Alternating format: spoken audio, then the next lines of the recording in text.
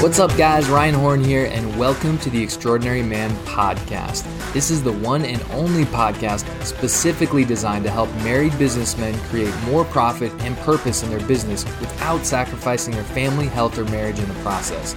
Each week, I interview some of the world's most extraordinary men, including 7- and 8-figure entrepreneurs, elite athletes, best-selling authors, and world-class speakers. Today, I'm going to be interviewing Jeremy Stein. Jeremy is the head of educational content development and a teaching strategist with the Centers for Holy Land Studies. He was born in Dansville, New York in 1991 and raised on Long Island, New York. In 2013, he completed his BA in biblical theology as well as in pastoral ministries at North Point Bible College, formerly known as Zion Bible College. In 2016, he married his wife, Miriam. In 2019, he earned an MA in Ancient Judaism and the Origins of Christianity from Nyack College in New York, New York. Jeremy is the former associate pastor of Neighborhood Assembly of God in Belmore, New York. He has been a licensed minister with the Assemblies of God since 2011 and has been actively traveling to the Holy Lands for the past 5 years. Jeremy and his wife, Miriam, currently live in Springfield, Missouri. Jeremy, welcome to the show. Great to have you on. How are you doing today? It's great to be here. I'm doing all right today.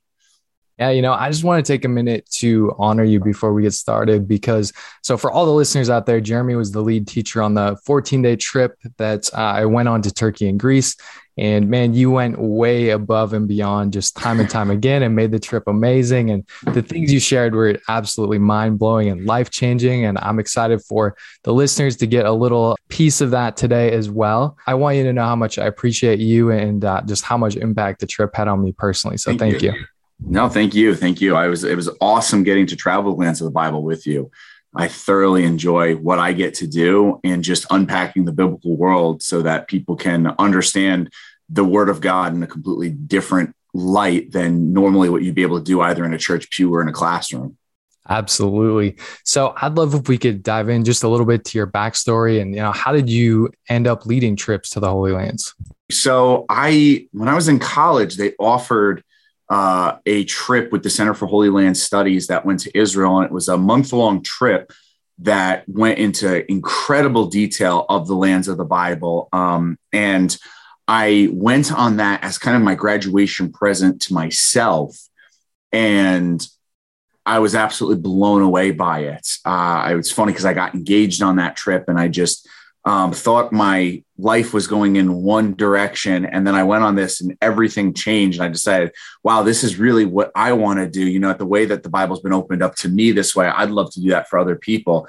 So as soon as I got home, I signed up for a very competitive MA program in order to learn how to do this. And I, by the grace of God, got into it and learned how to do this and started teaching for the Center for Holy Land Studies as early back as 2015 and just started kind of learning little by little how to teach. And then I started doing this full time in 2017 and expanding my knowledge of the biblical world over that time, going beyond just Israel, but doing Turkey, Greece, Italy, Jordan. Now we're adding Cyprus and Egypt to our places that we go and we teach, and just looking at the biblical landscape as a whole and looking at it through these lenses of looking at the culture, the history, the landscape, and the spirituality of the ancient world. And I was just drawn to it and have never looked back since. That's awesome. Yeah, your passion for this is evident.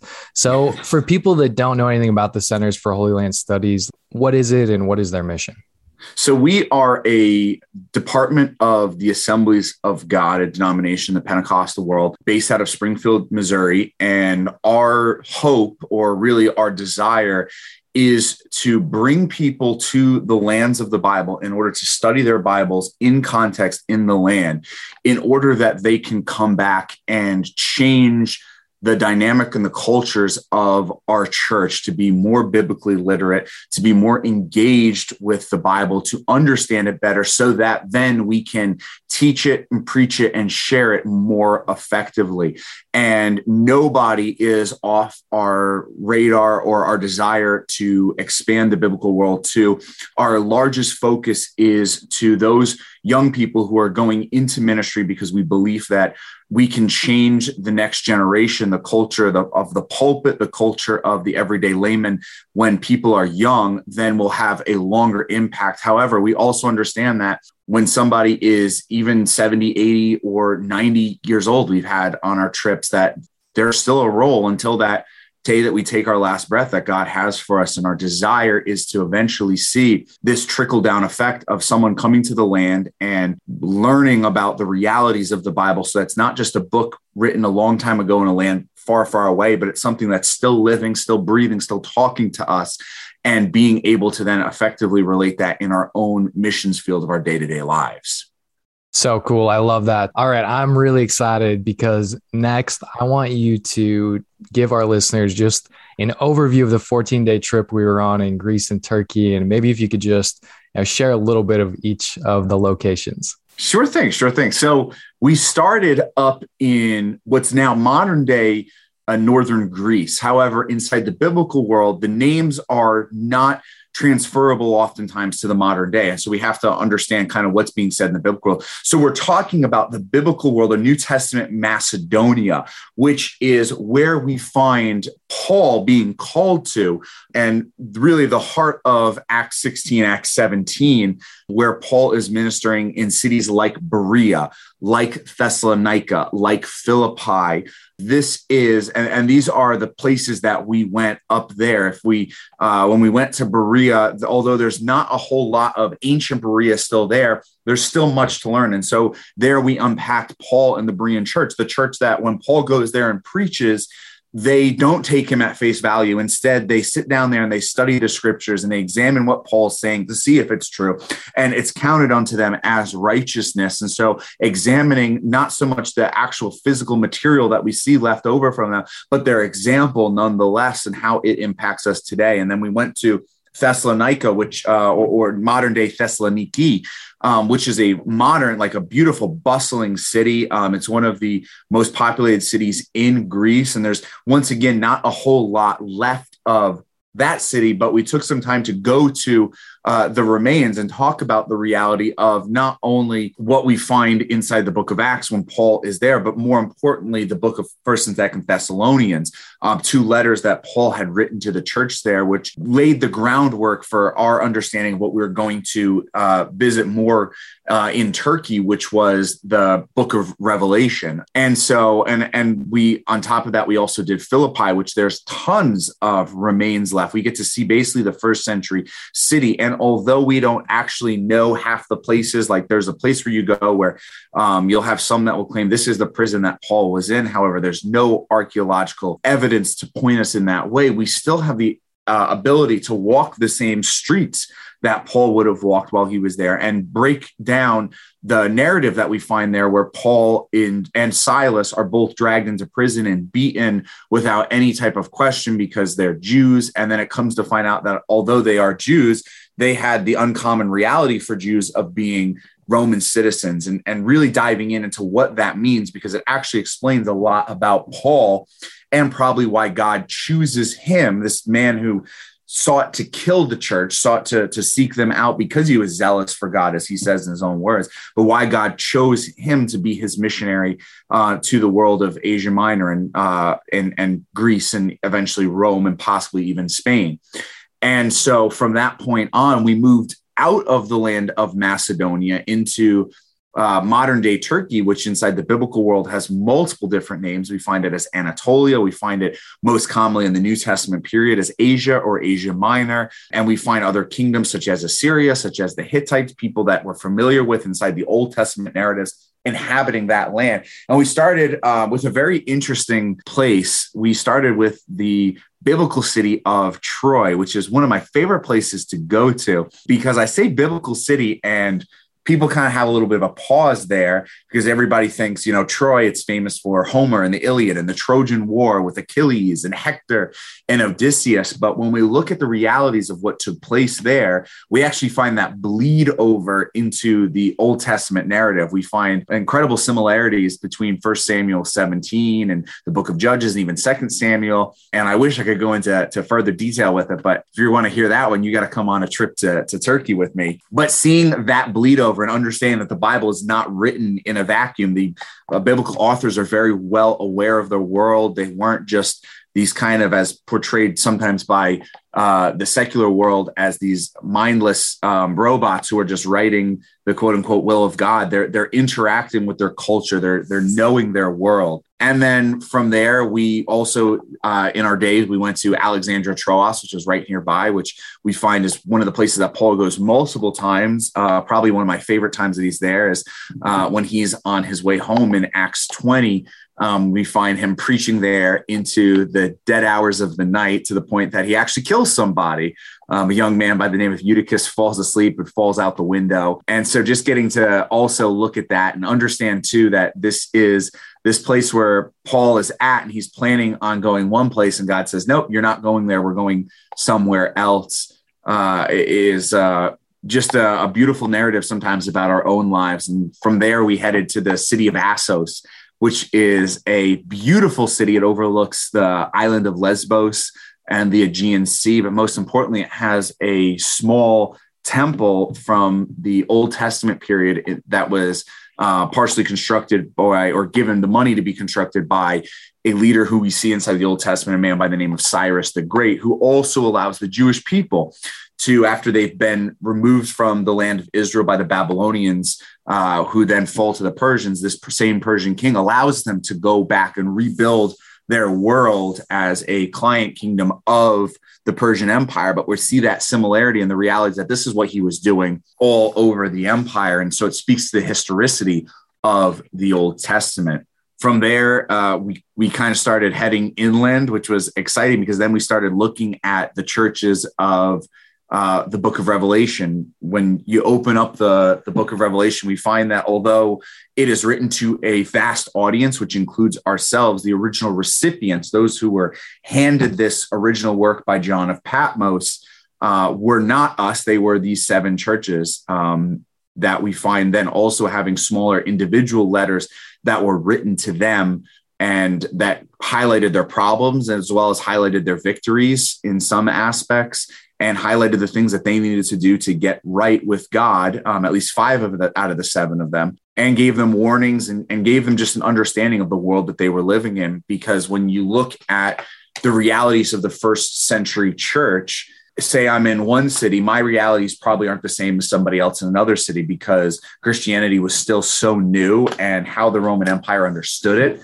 was vastly different, and how the Jewish world understood it, because it was birthed out of the Jewish world. Jesus was the Messiah of the Jews, who then begins being preached to the Gentiles. Jesus himself was Jewish. His original followers are Jewish. And so when we start seeing how the Jewish community reacts to it, sometimes it's very positively, such as in the book of Acts, when we see someone like Gamaliel, who stands up and defends he's the head of the Pharisees. He defends the church, where you have others like Paul, who's also a Pharisee, but goes to the Sadducees in order to try to attack the church because he's not getting the acceptance inside the Pharisaic realm that he wants to attack the church. And so the same thing could have been said about any of these cities. And so we started from that point on going in and looking at these cities. And the very first one that we went to was Pergamum, which is an absolute amazing city. It's high up on this random mountain in the middle of a valley that you can just see miles and miles away. And while we were there, we broke down the realities that church, which was being persecuted,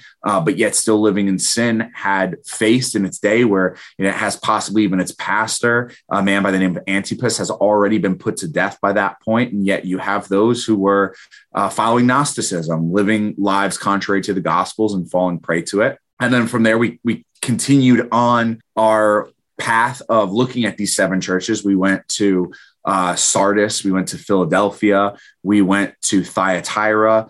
Sardis is a gorgeous city. Wow, there's so much to see of it there. There's a beautiful temple of Artemis. However, Philadelphia and Thyatira, there's only one block in a city left. And in Philadelphia, ancient Philadelphia, there's only a single building from the 5th, 6th century AD. So years after the first century church had long died off. And so although it doesn't give us a true understanding of the first century world in the physical sense, once again, like Berea, we still sit down there at each and every site and we unpack the text and we speak for as long as it takes to truly understand what it means. Sometimes we'll just sit there and read through it, and it'll take us 20 minutes to read through 7 verses. Sometimes it might take us an hour to read through it and to truly understand it. But that's just the reality of understanding God's word. And that's what makes what we do so vastly different than most other trips. So many other trips to the land of the Bible look to take you to the quote unquote traditional sites. For me, the idea is I don't care about the tradition. I care about the reality of the text and where is it going to come alive to us, or where are we going to connect with it the closest, even if there's just one city block left of it. I want to see that, but then I want to understand what the text itself is saying, because when we become people of the story or people of the tradition rather than people of the text, this is how we start having misunderstandings about scripture and how we start changing our preconceived notions. And the idea is never to have these conceived notions. It's to look at the text and say, what does God's word specifically say? And that kind of comes around full circle to what the Bereans were doing, is that Paul, one of the most eloquent and amazing teachers of the New Testament, comes among their midst, and they didn't take him at face value. And that was considered a good thing, because they wanted to know the more important authority, God's word, what it said. When we go to those, it doesn't matter sometimes if there's only one city block, like in Philadelphia. It matters the words that were spoken to that church. And one of my favorite things that I love doing, and you'll remember this, Ryan, is when we went to the gravestone that had in Greek the word Philadelphia. For me, that just gives me goosebumps, because it's the place, and that the people there, they had a letter from God, and that letter to that church was something very specific. It was, hey, you're doing everything right. You are living the way that I have commanded you to. But then we also find kind of a reality that we see historically, that they were going to continue to be persecuted nonetheless. So then from there, we continued inland, and we went to a few more biblical sites, one of the sites being Colossae, which has yet to be excavated. I'd love to be on the team that excavates that. But we went up on the mound, and although the real city, the city that Paul knew, the city that he wrote to, was 20, 30, maybe 40 feet beneath our own feet, it was still amazing to just stand there and to talk about what's going on, not only in the letter to the Colossians, but even possibly to the letter that we call to the letter of the Ephesians, but most importantly to Paul's shortest letter, the letter of Philemon, because I feel like there you get the best view of who Paul is and how he understands himself and understands each of our relationships to one another as being subject to one another, because we are subject to God, because he subjected himself for us, for our wrath first. And so I just love breaking that up, and then heading back to one of our 7 churches, heading over to the Church of Laodicea and seeing that and the beautiful remains there that are still being excavated, and seeing a church that was hidden inside a house, that was hidden deep inside with a ichthus right outside the door. So other Christians who were searching for the church but didn't know where to look would go. But then also the beautiful church from the 4th century, right after Christianity was legalized, and understanding the possible redemptive story of the Church of Laodicea, the church who had nothing good to be said about them, yet was standing tall and was a beacon of hope by the days that Christianity was legalized. And then we did something pretty fun for the rest of the day there. We went to a place called Hierapolis, which is an ancient Roman city. We see it being mentioned inside the New Testament. We don't have any letters there. But while we were there, we got to go to what's called Cleopatra's Bath, which is an ancient, what's called an Asclepion, which was a temple or a place of healing inside the ancient world that was dedicated to the god Asclepius, that people would go in this water and they miraculously feel better. Well, now living in the modern age, we know that there's a minor radon leak and the water is slightly radioactive. And so it gives us an understanding of what's going on and why people inside the pagan world are looking for healings and understanding healings and things like that. Like we see even inside the Jewish world too, inside John's Gospel, the pool of Bethesda. But then we also got to go to one of the modern wonders of the world, one of the most beautiful places called Pamukkale. And if you're curious what that is, I just encourage you right now, pause this, Google it. Be blown away by it, because it's just absolutely gorgeous. There's nothing biblical about it, but sometimes it's just nice to sit back and look at God's creation and see that he makes all things beautiful. And then from there, we started heading back to the coast, and we stopped at 2 places that most people don't know. Most trips don't ever go to. They kind of get skipped over. One of them is biblical. One of them is not mentioned in the New Testament, but it changes our perspective on the New Testament. The one that's biblical is a place called Miletus. And it's the place where Paul met with the Ephesian elders, and he sat there and he talked with them and gave them his final message, knowing that he was never going to see them again. And Ephesus is the place where Paul spent the largest majority of his ministry. He stays there 3, maybe even 3.5 years amongst their midst. And he's chased out of the city because of a riot at the temple of Artemis and in the theater. And he knows that this will be the last time he ever speaks to his most trusted disciples, his most trusted church. And so when we understand what Paul sacrifices in order to have that conversation with them, we look at the time period that's given in the book of Acts, understanding what Paul's goal is, as well as looking at the words themselves, we see the importance of Paul's heart of delivering this message. And it kind of puts a pause in my spirit and hopefully all of our spirits of things that we need to look out for ourselves in ministry, because Luke wouldn't have included it inside the book of Acts if it wasn't important, if it was just a message for these elders. And then from there, we went to a place called Didyma, which is the largest standing Greek/Roman temple that exists today. It was the sister temple to the largest temple, which was the Temple of Artemis, the one we see in Acts 19. But that temple no longer exists. It was torn down by what I would call Christian fanatics. And that's just coming from the archaeological standpoint. I understand why they did it, because it's paganism. They wanted to rid the world of paganism. I just love the beauty of some of these ancient temples after they're excavated. But that's just me. But there's nothing left of it except for one pillar that is not even a true pillar, because it's just random pieces that were stuck together and stacked back on top of each other. So we have no understanding of how beautiful this temple, which was one of the ancient wonders of the world. You have 7 ancient wonders of the world that were proclaimed by Antipater of Sidon in the 2nd century. And this was one of them. It was beautiful. It was magnificent in the ancient days. And it's what is the center of the riot that takes place in Acts 19. And we have no understanding of what it is unless we go to Didyma, which literally means the twin, which was the temple to Apollo, the Artemis's twin brother inside Greek mythology. And his temple was almost an exact replica minus a few pillars. And so by walking through that, we understand the size and the grandeur. And every single time I'm just blown away by how much money it would have taken to keep something like that running, let alone build it. And then we start to understand, all right, why are the people who are attacking Paul in Ephesus, why are they so concerned with the money that's coming into the temple that's now disappearing? Because every time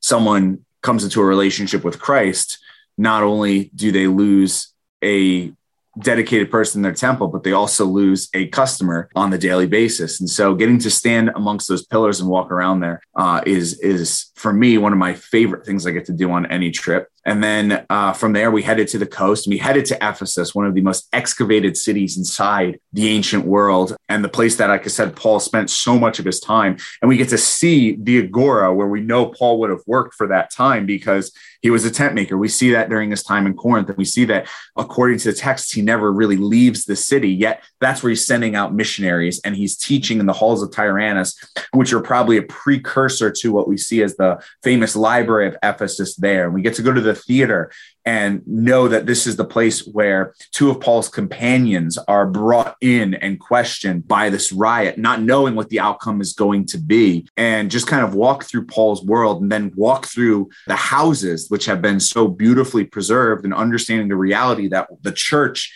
inside the 1st century, the way that we think about it, is not a church building, but it was individual homes. Like I just said in Laodicea, people that were just meeting. And so walking through those homes and understanding that those are hallowed grounds. Those are people who at one point or another were persecuted, because we see that the persecution doesn't end once Paul leaves the city. It seems to continue in what we see inside the letter to the church. And so those are the homes, those are the places where they met in secret, in private, in order to be able to continue to worship God. And that basically concluded our time in Turkey. And then from there, we went to Izmir, which was modern day Smyrna, the final of the 7 churches there. And we flew to Athens. We went back to Greece, but now actual biblical Greece as we know it. And in Athens, we went to the Parthenon and talked about the book of Esther and its connection with that specific building, but also the reality that without Athens and being the city, the great city that it was, you don't have the realities of the book of Esther playing out. Then from there, we went to Mars Hill and the Agora, which we find Acts 17, Paul delivers his most beautiful sermon, in my opinion, but the true, I think, view into Paul and who he is as a Roman citizen Greek.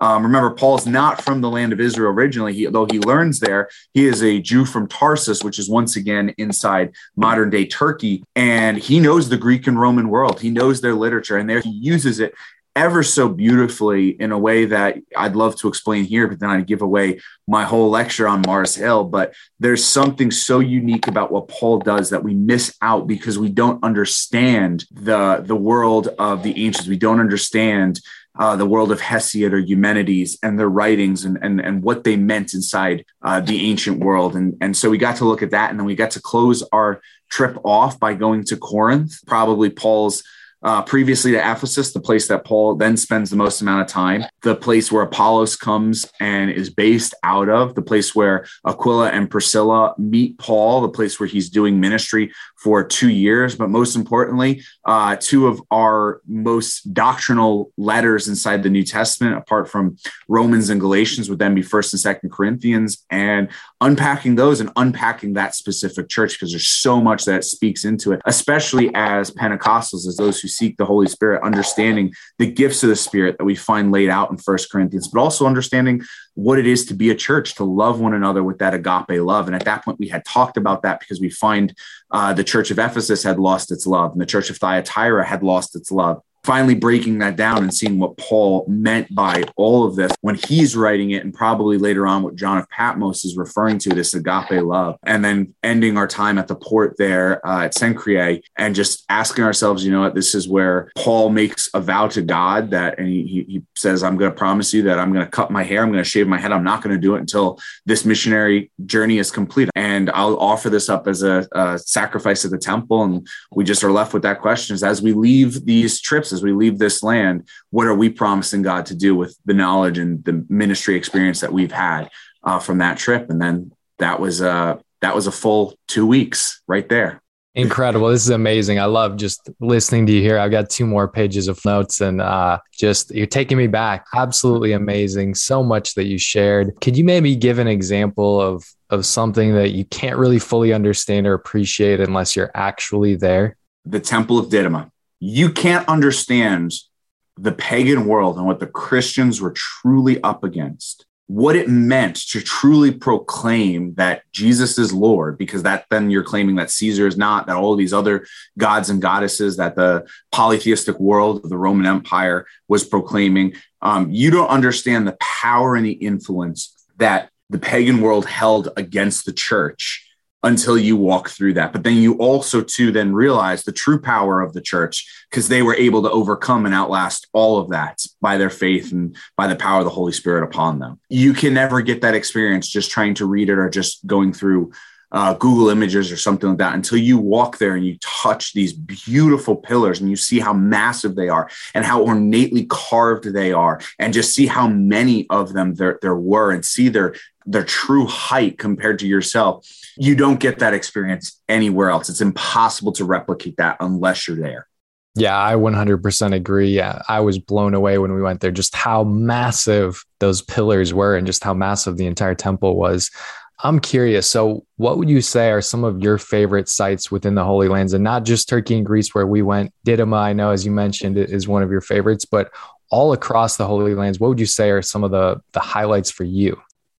Didyma is hands down my favorite, and Miletus. Both of those are huge. I love Pompeii, especially. It's one of the places we go to now. The eruption that takes place there is right at the end of the New Testament period. But when walking through Pompeii, it's another one of those sites that you truly can't grasp the realities of how sexually immoral and how lacking of morals the pagan Roman world was until you walk through that city, because it's stuck as a time capsule of the first century. Once it was buried in its cloud of ash, in the end of the first century, it was never resettled like so many other cities. Like if you go to Troy has multiple different layers that have been resettled generation after generation after generation and built on top of one another. Pompeii is not one of that. So what you see every time you're excavating that is that you're seeing true on first century reality, things that the early church who's being written to in the New Testament period would have understood. And the sexual debauchery was just so in your face when you just have brothels that they found ways that they could communicate with how to make business with people who didn't speak their language and people who needed a different money system. And on top of that, then you also find some beautiful relationships of a slave to a master and kind of connect that to us being, as Paul describes, doulos or slaves of Christ. And so I just love Pompeii. And in the land of Israel, there are so many, but one of them I'd have to say would be Ein Avdat, which is the wilderness of Zin. It's the place where the Israelites grumble against Moses and God when Moses is told to speak to the rock and water will come out, and he strikes the rock instead. I just love that because it opens up the biblical world so much more than we think, because what's taking place there is in all reality a geological problem rather than a theological or physiological reality. It's so beautiful that only people who sit down and study it, apart from those who grow up in the land, who know what's going on, truly understand. And so for me, walking through there and saying, hey, you know, if you take a staff right here and you hit this rock, I'm not Moses, I'm not Aaron, I'm not anybody special, but guess what? I'll tell you that water is going to come out of it. But if I speak to it, water ain't going to come out, which then tells us the true problem with Moses right there, and why what he does is wrong. Because earlier on, he also hits a rock with the staff and water comes out. That once again ties in this whole geological reality rather than anything else. So yeah, those are a few of my favorite places. I find every place to one degree or another that has biblical context or biblical connection fascinating, just so because you see the realities of God's word still ringing true thousands upon thousands of years after they were ever written. Amazing. Yeah, you've got me excited to go to Italy and Israel and everywhere that you go. Before we started, I was showing you, I just got some of your books that you've written about experiencing Israel and Italy, and already had Turkey and Greece. Absolutely amazing. I'm curious, like, what are some of the biggest myths or false beliefs that you hear from people about the Holy Lands, or maybe even specific biblical sites? Oh, there's a lot. I'll put it that way. One of my biggest ones is how we've almost made mythology out of 1 Samuel 17 when it's so deeply connected to mythology. That's one of my ones that when I hear sometimes people preaching it and speaking it and understanding what's truly being said and understanding 1st and 2nd Samuel in their context, that's one of them, because I'll be the first to say, and you can go on a trip with me to learn the realities of it, but David is never the one who's supposed to be fighting Goliath because the Israelites have a giant among their midst. Saul is the one who's supposed to be doing it. And the whole story, yes, it still makes David look like a hero, but the intention isn't necessarily to always make David the hero. It's also the intention of making Saul look bad or look to who he really is, because you have the book of Judges serving as an apologetic as this is why Israel needed a king, because they went through this cycle of judges again and again. But then 1st and 2nd Samuel is the apologetic of, oh, wait, we had a king. He was bad. This is why this new family are the kings now and why they should be in power. And so looking at that in its context is a blast. But also I actually say probably my favorite one, or my biggest pet peeve, is Jonah. There's a place where we talk about Jonah specifically. It's a place called Lachish, which was a city that was absolutely brutalized by the Assyrians. And we know what happened there because they decorated their palace in what's called the Lachish reliefs, which proclaim what they did to the Israelites there. And understanding Jonah in that context, but also understanding Jonah not as a myth, the way that we make him oftentimes, but in the sense that he's actually written and the story is portrayed to us, because Jonah has very, very few, if any, redeeming aspects of it. And yet we've made him out to be this great hero. sometimes. I'm a big fan of the VeggieTales movie of Jonah, but that's not the way it went down. It's not the way that the text portrays it. And so anytime for me, when you're at a site and you can see where the Bible says one thing, but our tradition has deviated from that, I'd say any one of those are the ones that drive me up a wall sometimes. So you mentioned a little bit about archaeology before. You are a licensed archaeologist. Like, what are a few of the exciting things that are happening in that field? So there's a lot taking place. So there are 2 digs that are active right now at the Center for Holy Land Studies.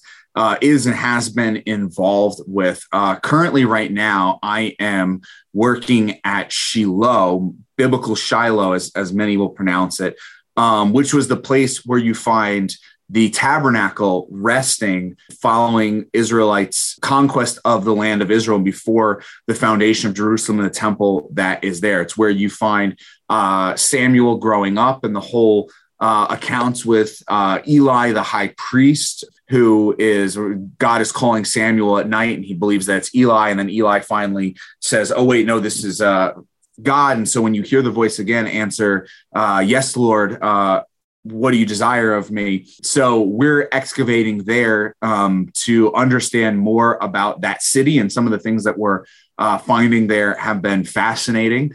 We've uncovered a lot of Roman remains and things that we didn't really know about the Roman settlements of the city, but also looking at the early Iron Age and the Bronze Ages of the city to understand what was the Shiloh that Samuel knew, and how did the tabernacle operate? Was it fixed in one place? Did it move around the site? And so being involved in that has been an absolute blast. And we've had university students from all over the Assemblies of God, from Vanguard University, Evangel, North Central, up by you. They've all joined in on this team, and it's been a blast. And then there's another excavation that up in the north on the shore of the Sea of Galilee called El Araj, that is believed to be biblical Bethsaida. Currently, the head of the archaeological excavations that are taking place there are under 2 close friends. One of them is actually my overseer for my master's degree, a man by the name of R. Stephen Notley from Nyack College. And he's leading this to prove that there's one site that is already claimed to be Bethsaida, but it doesn't make sense. But now it looks more and more like this is the city that or the village that we find being described to us in the New Testament. And just the week before we did this trip, about 3 weeks ago now, we were at the site and Dr. Notley was telling us that they found an inscription. And in the inscription, it looked like it was connecting it to the church that we find would have been built there, that early Christian pilgrims tell us about a few hundred years after the Bible. And so it basically is confirming the original hypothesis that was placed out there. And so one of the joys for the Center for Holy Land Studies is that we funded the original shovel survey and the original few years of that excavation, and to see where it has gone under the stewardship of Nyack College and Dr. Notley, and under Kinneret College, right there on the southern end of the Sea of Galilee, is just amazing. And we look forward to seeing much more of the excavations that take place there. It's one of those ones that is just kind of at the out front of all excavations right now, kind of creating that buzz. That's so cool. Yeah. Like current stuff that is happening and being discovered as we speak. That's really, really awesome. So do you believe that every Christian should make an effort to go to the Holy Lands? And if so, why? Absolutely. There's nothing more or that should be more important to us than our faith and our understanding inside God's word. We are commanded by Christ in what we call the Great Commission to go out and to make disciples. And one of the most important things to us should be the continually nagging question in our lives: how do I go and make better disciples? How do I master this? I'll never truly master it, because the only person who is capable of truly making the perfect disciple is going to be Christ. And in my opinion, that perfect disciple doesn't come until I die and I rid myself of this world. I fall, I flounder at times, but the constant idea of bettering ourselves to make better disciples and to do our job that has been commanded of us with utmost intensity and utmost care should always be at the forefront of our list. And if I wholeheartedly believe that one of the ways that you do that is by going to the lens of the Bible, is by understanding the Bible in its context, because then it changes the Bible. Like I said, it becomes alive to us. And when it becomes alive to us, we just radiate that.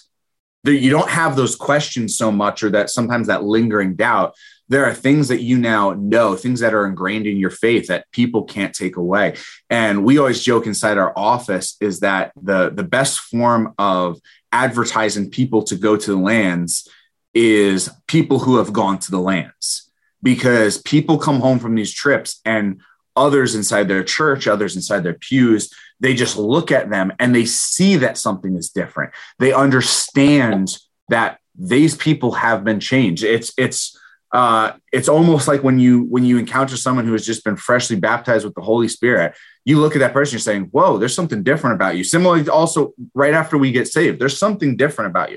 People go to the lands and they come back and others immediately say, whoa, wait, how'd you get from point A to point B? I want this. I want to see this. And that's just the reality of what happens. And so I think absolutely it is an integral part of every Christian's journey to better themselves as they were called to be, going to the lands. And you know, you see the requirement of it placed on people in Islam, for example, to make Hajj to Mecca. And even in Judaism, you're required 3 times a year to appear before the Lord in the temple. Listen, I don't think that I think we're selling ourselves short in some aspects by not going to the lands or choosing not to go to the lands, because we miss out on so much of what God has for us. And so that's kind of my pitch of go. It doesn't even matter sometimes if I'm the one who gets to go with someone or not. I'm just happy so often when I hear people go to the lands, because I know that experience is so life-changing, because it was the case for me. Yeah, absolutely. Great answer. It was 100% life-changing for me and Brittany, and we have not been able to stop telling everybody we see all about it, and absolutely amazing. So if somebody wanted to go to the Holy Lands and if they could only go to one place and not Israel, where would you tell them to go? I would say Turkey. If you're gonna go anywhere and it can't be Israel, Turkey is so loaded with Bible, and we don't often realize it. It is so central to the New Testament. Once you get out of the lands, the command given to the church is go to Jerusalem, Judea, Samaria, and to the ends of the earth. Once you pass Samaria, Turkey is the ends of the earth inside the first century. And that's where you have so much going on. So if you only have one other place to go, it's Turkey, because then you get to see the realities of your Bible playing out in front of you. You get to know God's word so much deeper by going there. Yeah, Turkey was absolutely mind-blowing. I think most people are surprised by how much of the New Testament takes place in Turkey. I definitely was. It was incredible. I agree. All right. So this is the Extraordinary Man podcast. So I would like to end by asking you, Jeremy, what is your definition of an extraordinary man? I got 2. Firstly, my dad. Secondly, I would say the person who continues doing what God has called them to do when it goes unnoticed, or when it goes unthanked, or when things just always seem dark because of it. One of the things that we often think, and I put this in contrast with the world of the first century, is that there's so many heroes of the first century faith that we don't know their names, we don't know their stories, but their faith still impacts us today, whether it's corporately or whether it's through this long generational chain of believers. I talked about the guy from Pergamum who was put to death, Antipas, and he's one of many in the New Testament. We know his name, but there are so many who died for their faith, who created and paved that way for us to be able to share our faith continually in the world that we live in, that nobody will ever know their name. Nobody will know their story. But for me, that right there is an incredible and extraordinary man or even woman or just believer in that aspect. Really great answer. I love that. So where can people go to find out more about going on trips to the Holy Lands? You can, if you Google the Center for Holy Land Studies, we will come right up. We'll be the first ones. But if you go to thechls.org You'll have our full website right up there. And there are plenty of ways you can contact us up there. You can see our tours. We have tours right now that are going all the way through 2023 that are booking up, but there's constantly updated, or even look to create your own if there are more than multiple people that want to do it. Also, email me. I'm perfectly fine always giving out my email address. It's jstein@ag.org. And we're always willing to give more information there. And on top of that, we have, if you're just kind of that visual learner that wants to just read up more, we have plenty of resources through our website. There's multiple different books, like you said, the Experience Israel, Experience Turkey, Greece, Italy, all of those books. And we also have a 12-week study called Foundations that goes through the land of Turkey that's filmed on site in 8 to 15 minute sessions with questions and study guides that go along with all of that. And so there are plenty of different routes and ways to get connected with us and to understand what it is that we do and experience it through one lens or another. Awesome. Yeah, I'll make sure there's links to all of that in the show notes down below. And yeah, I have all 4 of the books. I have the Foundations series. Anything else you put out, I'm going to get immediately. It's all Which is your favorite of the books so far? Oh my gosh, that's I can't answer that question. I haven't read the Israel one yet, but they're all incredible. And now, having been to Greece and Turkey, reading through the Greece and Turkey books, everything makes a lot more sense and is just really, really cool. So they're all awesome. Just get all of them. The Jordan one's coming out sooner rather than later. Awesome. I'll be first in line. All right. Well, Jeremy, this has been an absolute pleasure. Thank you so much for taking the time to come on the show. Hey, it's my pleasure. Thank you so much for having me. Guys, thanks so much for joining me on another episode of the Extraordinary Man podcast. Here's the thing, you're never going to maximize your potential on your own. So I'm personally inviting you to come and join me in the private Extraordinary Man Facebook group so you can level up your business and your life. Just head over to Facebook and type Extraordinary Man into the search box and it will show up as the first result. Iron sharpens iron, and this is the #1 place for you to connect with me and other like-minded men who are on a mission to maximize their potential. My goal is to help you become the man God created you to be in all areas of your life. So come and join us in the Facebook group and upgrade your business and your life. I'll see you on the next episode.